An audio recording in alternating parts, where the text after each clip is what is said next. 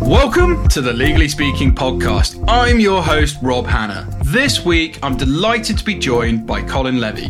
Colin is a legal tech consultant and director of legal and evangelist at Malbec, where he carries out his mission of bridging the tech world with the legal world. Alongside his work at Malbec, Colin is also an advisory board member for Proxy, a cloud-based legal workflow tool. He also has a blog titled Notes from the Front Lines of Legal Innovation, which was named by FeedSpot as one of the top 30 legal blogs in 2020. So a very, very warm welcome, Colin. Thank you very much for having me. Our absolute pleasure. Super excited about this one. So before we dive into all your amazing achievements and projects and what you've been doing to educate the global legal community over the past few years, we do have our customary icebreaker question here on the Legally Speaking podcast, which is, on the scale of 1 to 10, 10 being very real, what would you rate the hit TV series Suits in terms of its reality? Well, I haven't exactly seen a whole lot of episodes of Suits, so this is a bit of a difficult question for me to answer. But I would say that, generally speaking, most TV shows that represent lawyers or the legal profession are not all that realistic. So I would say probably between 3 and 4. Yeah, 3 or 4. And I think based on that, and given what you said, we will move swiftly on. So let's start at the beginning, as we always like to with all of our guests. Tell us a bit about your family background and upbringing. Sure. So I grew up in the Northeast of the U.S., have a twin brother who is not a lawyer and doesn't look anything like me. We're fraternal twins. So basically, we look like brothers, I would say, but not twins.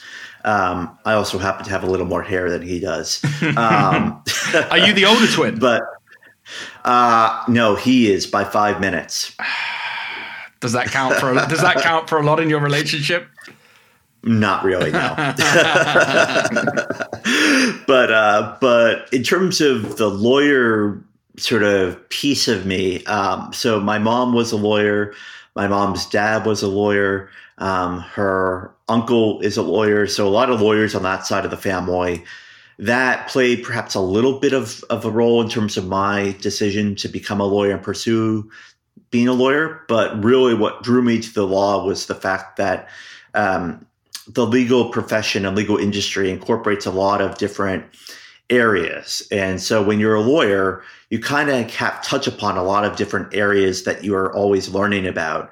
And certainly as an in-house lawyer, that has definitely been a large part of my experience, has been learning about all these other areas of business that all have legal implications. And so my job as a lawyer has been to essentially learn as I went along about all these different areas and see how I could best serve the clients that I was working for. Yeah, no, and I love that. And I didn't realize there was such a generational legal family. So thank you so much for sharing that. And obviously touch on why and maybe how you broke into the law. But at what point did legal tech become your focus? So I first sort of got exposed to legal tech when I worked for a big law firm in New York prior to law school as a paralegal. And my job there was creating electronic discovery or e-discovery databases and managing them, maintaining them, creating them. And that was my first exposure to technology and the law. However, what struck me as a bit odd was that the lawyers really didn't know about the tech at all in terms of how it worked or whatever. All they knew was that they had this place where they went to go look at different documents and look at different pieces of evidence, and someone else kind of all put it together for them. So that exposure sort of piqued my interest. And then when I got to law school, there was very little talk of technology at all, which was disappointing, but not entirely surprising after my experience in New York. And so I really, after I graduated from law school and started looking for a job and working, I thought to myself, surely I can't be the only person who is trying to learn more about technology and how it could perhaps impact the legal profession and legal industry. So I just took it upon myself to reach out to people in this space who are either teaching about technology to law students or actually creating technology for lawyers or legal professionals. And that's how I first started learning about legal tech. Lovely. Well, thank you so much for that sort of comprehensive overview. And you touched on it a bit before, but I want to also ask a bit more about your time as an in-house lawyer. What was unique about that experience, and how does it differ to being a lawyer at a law firm? So my experience in-house, having never worked for a law firm, I can't necessarily compare entirely, but I would say that in-house lawyers, generally speaking, are closer to the business because they're a part of the business. Yeah. And they also, quite frankly, are asked to do, I think, more in terms of coverage, in terms of responses and responsibilities, and in terms of their ability to move things along quicker and faster.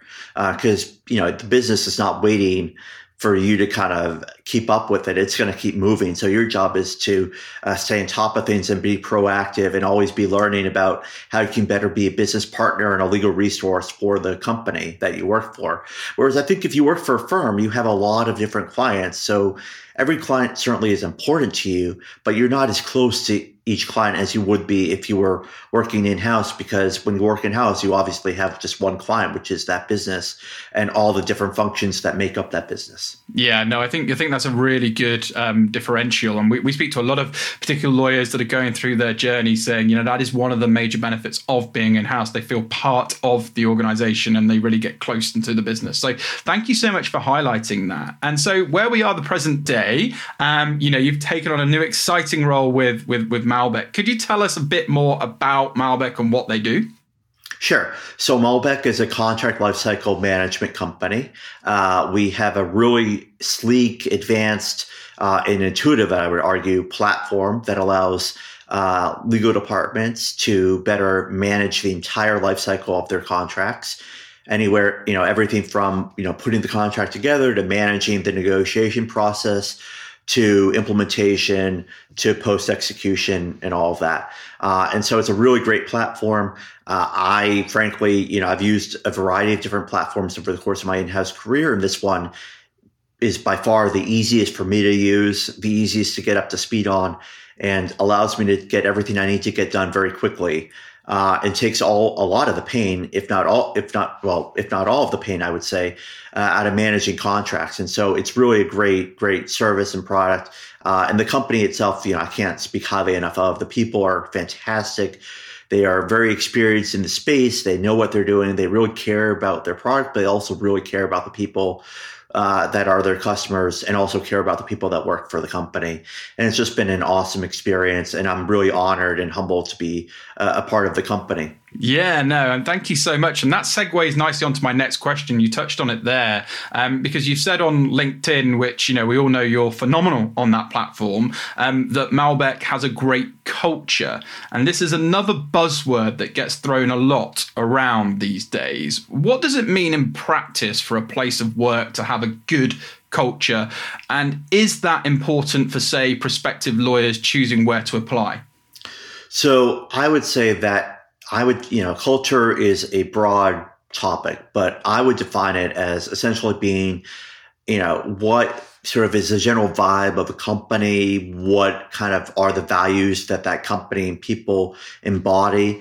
And Malbec has that great culture. And what I would define as being a great culture would be one where the leaders lead with empathy and lead with listening and understanding, and where there's an inherent recognition of the humanity of everyone that's working for the company, that we all have lives. We're all imperfect because we're humans. So we're not expected to be perfect. We're just expected to do our best, which I think is all that anyone could possibly ask of anyone else. And on top of that, there's really this sort of team camaraderie and sort of this understanding sort of that is not really stated explicitly, but it's just there, that we're all in this together and all trying to do our best and move things along and really want to be there for one another, both on a professional as well as on a personal level. And that to me really can make for a great culture. And with respect to your second question about lawyers looking for a company to work for, I really think that culture should be a key differentiator for you when you're looking at different places to work. And you really want to get to understand kind of the people, how they work, what do they value in those that they work for? How do they manage people?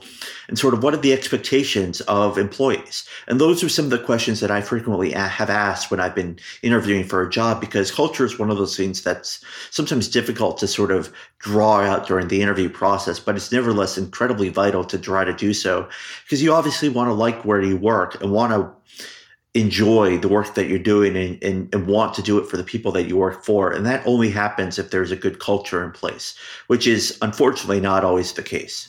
Yeah, no, so true. And thank you for highlighting that and giving some good practical suggestions and overview. So on to legal tech, which, you very much are one of the most prominent, I believe, global thought leaders in this space right now. But again, legal tech is perhaps a buzzword that a lot of people talk about. But what exactly is that concept? And to that end, what are we talking about when we say legal tech, as opposed to, for instance, let's say legal design? Sure. So legal tech, I agree, is something that can be somewhat amorphous to think about in the minds of most people. The way I would define it is basically two things. Number one, it's made up of technologies that are used and or developed by legal professionals to do legal work, because it's not just designed by lawyers for lawyers. It could be designed by someone who isn't a lawyer, but for a legal professional who may or may not be a lawyer themselves. So it's sort of that set of technologies, which include, I would argue, tools that we already use every day, like Word, Excel, Google, things like that, but also more advanced tools like the ones that are similar to the one that Malbec sells and creates. And I would also say that legal tech is a movement in a community of people seeking to sort of make the legal profession and legal industry one that is more dynamic, more tech-based, more data-driven, and one that's better suited for the needs of a dynamic, tech-based world like the one we live in today. And in terms of distinguish it from legal design certainly is, I think, can be a part of legal tech in terms of how you think about designing a product and think about the interface and kind of how it looks. But I also think it's a very respected and very important community of people in its own right, and its own movement. And so it is, while it has influences on legal tech, it by itself is its own thing, and rightfully so. Yeah, no, and thank you once again for sort of giving that differential and also just further insight into the world of legal tech, because moving into, the years ahead of us, it's going to be more and more of a thing. So with that then, is there a particular development in legal tech that you're most excited about, or you've been tracking, or you'll foresee happening now and in the future? So I think I would answer that question by saying two things. One, certainly contract lifecycle management, which has existed for a while now and continues to generate a great deal of investment, I think is only now starting to scratch the surface of what is actually potentially able to be done with contracts and deriving data and analytics from contracts. So I think that is a space to watch going forward for sure. It also is one that I've lived and breathed for most of my legal career, so I'm a little bit biased in that sense. And then I would say the other one is litigation analytics and litigation prediction. I'm not a litigator. In fact, I want nothing to do with litigation or courtrooms at all. But I think the tools and data that is being created and being gathered on the litigation front is really exciting to see, because we're getting to the point now where you can make more strategic data-driven decisions about how you choose and develop a litigation strategy, what you argue in court, and potentially even the probability of winning before a certain judge or in a certain court. And I think that is very exciting to see, and just sort of, I think, points to the potential of data and analytics in the legal space, and how for so long the legal profession, I think, has been doing itself and, more importantly, its clients a disservice by not making better use of data. Yeah, I love that you highlight that. They say data is the new gold, and I think it's very, very true. So, thanks once again. Time for a quick break from the show. Are you a legal aid practitioner in England and Wales, specializing in civil or criminal legal aid matters? If you are, this message is for you.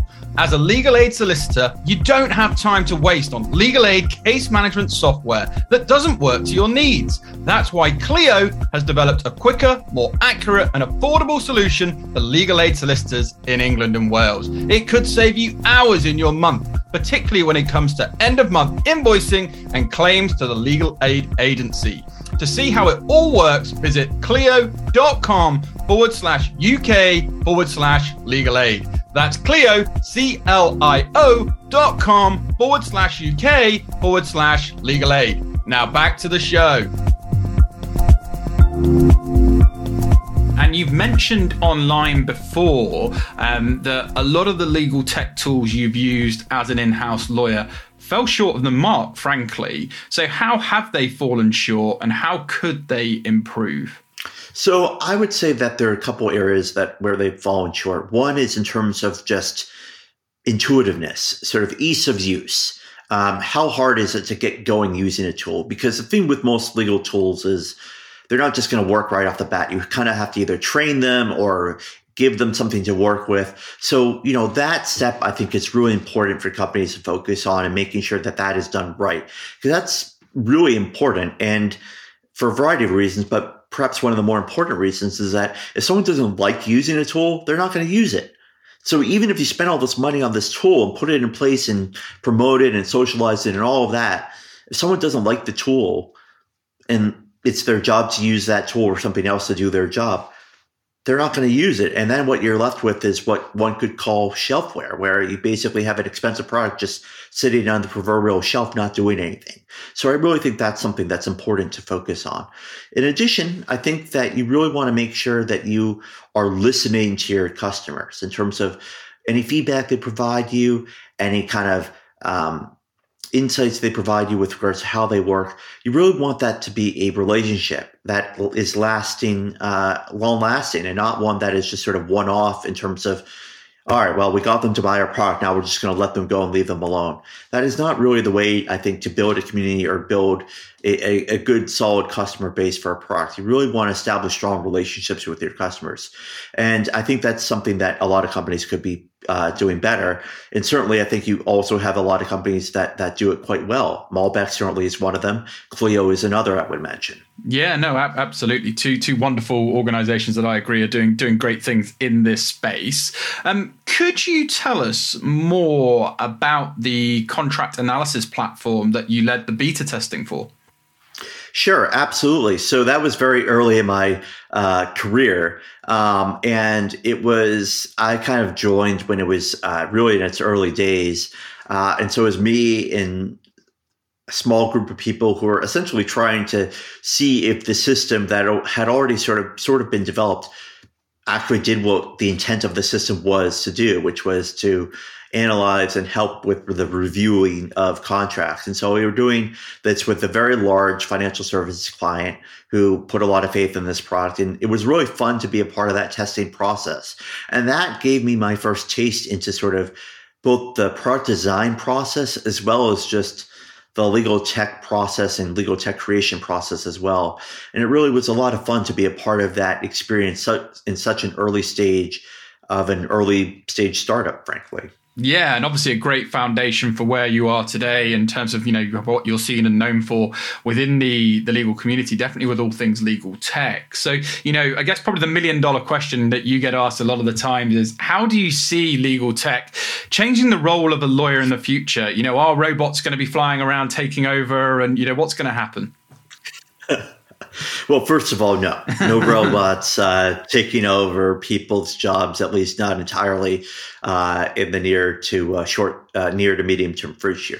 But I do think that what will happen and what is happening is that more and more lawyers and legal professionals are realizing that data is important and they need to be making better use of data to drive decision making. And not just any data, but also being able to determine the data that they need and how to ensure that it's of the quality they need, it's the right data points that they should have, and then basically how to make use of it in terms of going forward and using that data to provide perhaps analysis or advice or other types of information to business clients about what the next steps are, because that's really ultimately what the business client wants, is not whether or not something is okay to do, but what the next step should be. If it's not okay, or what should we be doing instead that will get us further along to where we want to be. And I think lawyers are realizing that data is going to be an important element of them being able to do that task and provide that service for people. And also, I would say that lawyers are realizing now that they frankly have a duty to be competent in the tools that they use to do their jobs, not just in the tools that they know, but in other tools that could possibly help them do their jobs better. And that, I think, is reflected in part by the duty of tech competence that exists in the US right now in over 30 states, where lawyers in those states are required to have a degree of tech competence, which means an awareness of existing technologies and the risks and benefits of using those technologies. Yeah, love it. Love it. Absolutely all over this, Colin. I'm really enjoying this conversation. And so moving on then, what are the biggest challenges to growth of legal tech do you see? And does the law itself need to adapt to the new tools lawyers will be using in the future? So that's two very big questions. I would say that, first of all, certainly, lawyers, I think, are by their nature risk averse, and generally speaking, are also not really so keen on changing. But humans as a general species are not really big on change. You know, we like to sort of be where we're comfortable, work with what we know. That being said, I think it's more important than ever to be adaptable and be open to change because the world is changing. For example, this pandemic that's been going on for 2 years, no one expected it to happen, but it all forced a great deal of change upon us all. That has made some of us, I would say, uncomfortable, but we now are growing more and more accustomed to this sort of new reality that we're living in. So that's, I think, an example of why change is happening, why it's important to be open to it. But I also think it's important to not underestimate the fact that resistance to change is a huge impediment to adoption of legal tech. And we've seen time and time again how it is. For example, most recently in the state of California, they're talking about potentially creating a sandbox allowing for new ways of delivering legal services. And a couple lawyers who also happen to be state legislatures have come out and said, yeah, we don't think this is good for the public. Well, my issue with that statement is really kind of self-serving. You know, it's basically this protectionism that is also an impediment to adoption of legal tech and innovation because the legal industry overall has been one that is self-regulated. Mm-hmm. And that in turn has been an impediment to, I think, to moving forward and providing services for the people most in need of legal services. So certainly there's that that I think needs to be considered. In terms of where we're going from here, in terms of what the future brings, in terms of tech, I would say that, you know, tech certainly more and more is able to do some of the tasks that lawyers do day in, day out. Is it able to do everything? No.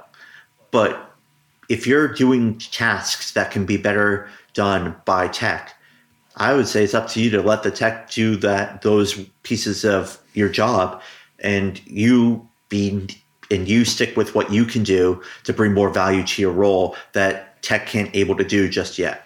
Yeah, no, I love that. And I think, you know, definitely what we would encourage people on the Legally Speaking podcast is to go into the embrace camp. I think, you know, now is the time to definitely, you know, start listening to podcasts like this, start reading around it, because it's only going to get more and more, you know, common. You know, at the moment, it's not quite there, but it's going to be. So I guess that leads nicely on to, again, my next question in terms of how would you advise a prospective lawyer to prepare for using and understanding legal tech? You know, what skills do they actually need? So that's a great question. I think that a lot of young lawyers would do well to understand how to work with others, how to listen and learn from others, how to collaborate, how to recognize the fact that you don't know everything and you're not always going to know everything, and that's okay, which is why you rely on other people and learn from them. I would say also to understand that tech is not just robots or coding, and no, you don't need to learn how to code to be able to be tech savvy. Tech should not be intimidating or fear-inducing. Tech should be seen as yet just another tool in your toolbox that you are able to turn to in delivering legal services for those who are relying on you to deliver services. So in that vein, I would say look at kind of what you do as your job and understand what could possibly help you do that job better, whether it's a tech tool or whether it's learning something new or whether it's listening to someone else and learning about how they work and what they know and letting those lessons seep in and educate you in terms of how you can work better. Yeah, no, great advice, Colin. Thanks for that. And, one of the other things we talk a lot about here on the Legally Speaking podcast is, the importance of embracing social media and building a personal brand. And I think you're someone who's done a wonderful job of doing that. So, maybe explain to some of our listeners how you are utilizing the likes of social media to build a personal brand and perhaps create a community that you have thus far, because I know it's growing by the minute. Well, thank you. It definitely is growing faster than I would have anticipated. Frankly, I just have found social media to be a really powerful means of connecting with others, even if those others are in other countries, other states, wherever they are in the world. And really, I think the way I found social media to be beneficial in terms of making those connections is by just sharing a little bit about myself and sharing about what I'm thinking about, what I'm struggling with, what makes me happy, what makes me sad. I'm not afraid to share a little part of myself with others. And I think that sort of authenticity, as some may call it, I think helps forge connections with others. And so I really found social media platforms, particularly LinkedIn, but also Twitter, to be effective in allowing me to share my thoughts and connecting with others on the basis of others also having similar thoughts or perhaps disagreeing with thoughts that I have and wanting to share their opinion. And that's a great opportunity for me to learn and to grow, and likewise for them to learn and grow as well. And I really find that very beneficial, inspiring, and keeps me coming back to social media and using it to help others be inspired, help others learn, and help support others trying to make their way in this very complex, evolving, and sometimes confusing world. Yeah, no, and I love that because you talk about a lot of the things that really resonate with me, particularly around the storytelling aspect, the authenticity piece, and being human and actually winning that human connection. And it just builds a much further loyal community. So I absolutely love that. And I guess before we wrap up, Colin, I know you're doing a number of things. You don't sit still. And, I believe, there's a newsletter that's just recently come out. But, what else can we expect to see from you during the course of this year? What else is on the horizon? What have you got planned? As you did mention, I did launch a LinkedIn newsletter. The first issue came out last week. I'll probably be doing a holiday issue this week or next week. And then I plan to do monthly issues of it going forward. And really what it is just a way for me to further expand upon what I post about with respect to legal tech and legal innovation. In addition, I will be relaunching my website, which will include my blog, perhaps best known for its interviews of leaders in the legal tech space, which I'm excited about doing, and as well as offering some exciting new services through the site, including some consulting services, as well as some content creation services as well. So I look forward to sharing more once we get closer to the relaunch date. And in addition, I am just continuing to do speaking and writing gigs from time to time with respect to helping, again, grow the community of people interested in trying to make the legal industry one that is more suited for those most in need of legal services. Yeah, absolutely. And we wish you every success with that. And I guess, a lot of our listeners and people tuning in and fans are going to want to definitely get in touch. So if they want to learn more about legal tech and your journey or some of those initiatives, where are they best to reach you? Feel free to shout out particular web links or social media handles, and we'll also share them with this episode for you too. Excellent. Well, of course, you can go to my website, colinslevy.com. If you happen to be looking for a contract lifecycle management company, I have to give a shout out to Malbec. I strongly encourage people to check it out. In addition, they can catch me on LinkedIn under my name or on Twitter at clevy_law. That's CLEVY_law. And I welcome connecting with anyone who wants to get in touch. Well, thank you so much, Colin. It's been an absolute pleasure having you on the show. You've definitely educated me, as I know you would all of our listeners, but wishing you lots of continued success with your career. But from all of us on the Legally Speaking podcast, over and out. This week's review comes from Isadora Cavello. Highly recommend, 5 stars. fantastic podcast to anyone seeking further guidance on their legal career, pathways, and development. Thank you so much, Isadora. We all truly, really appreciate you from all of us on the Legally Speaking podcast. Thanks a million.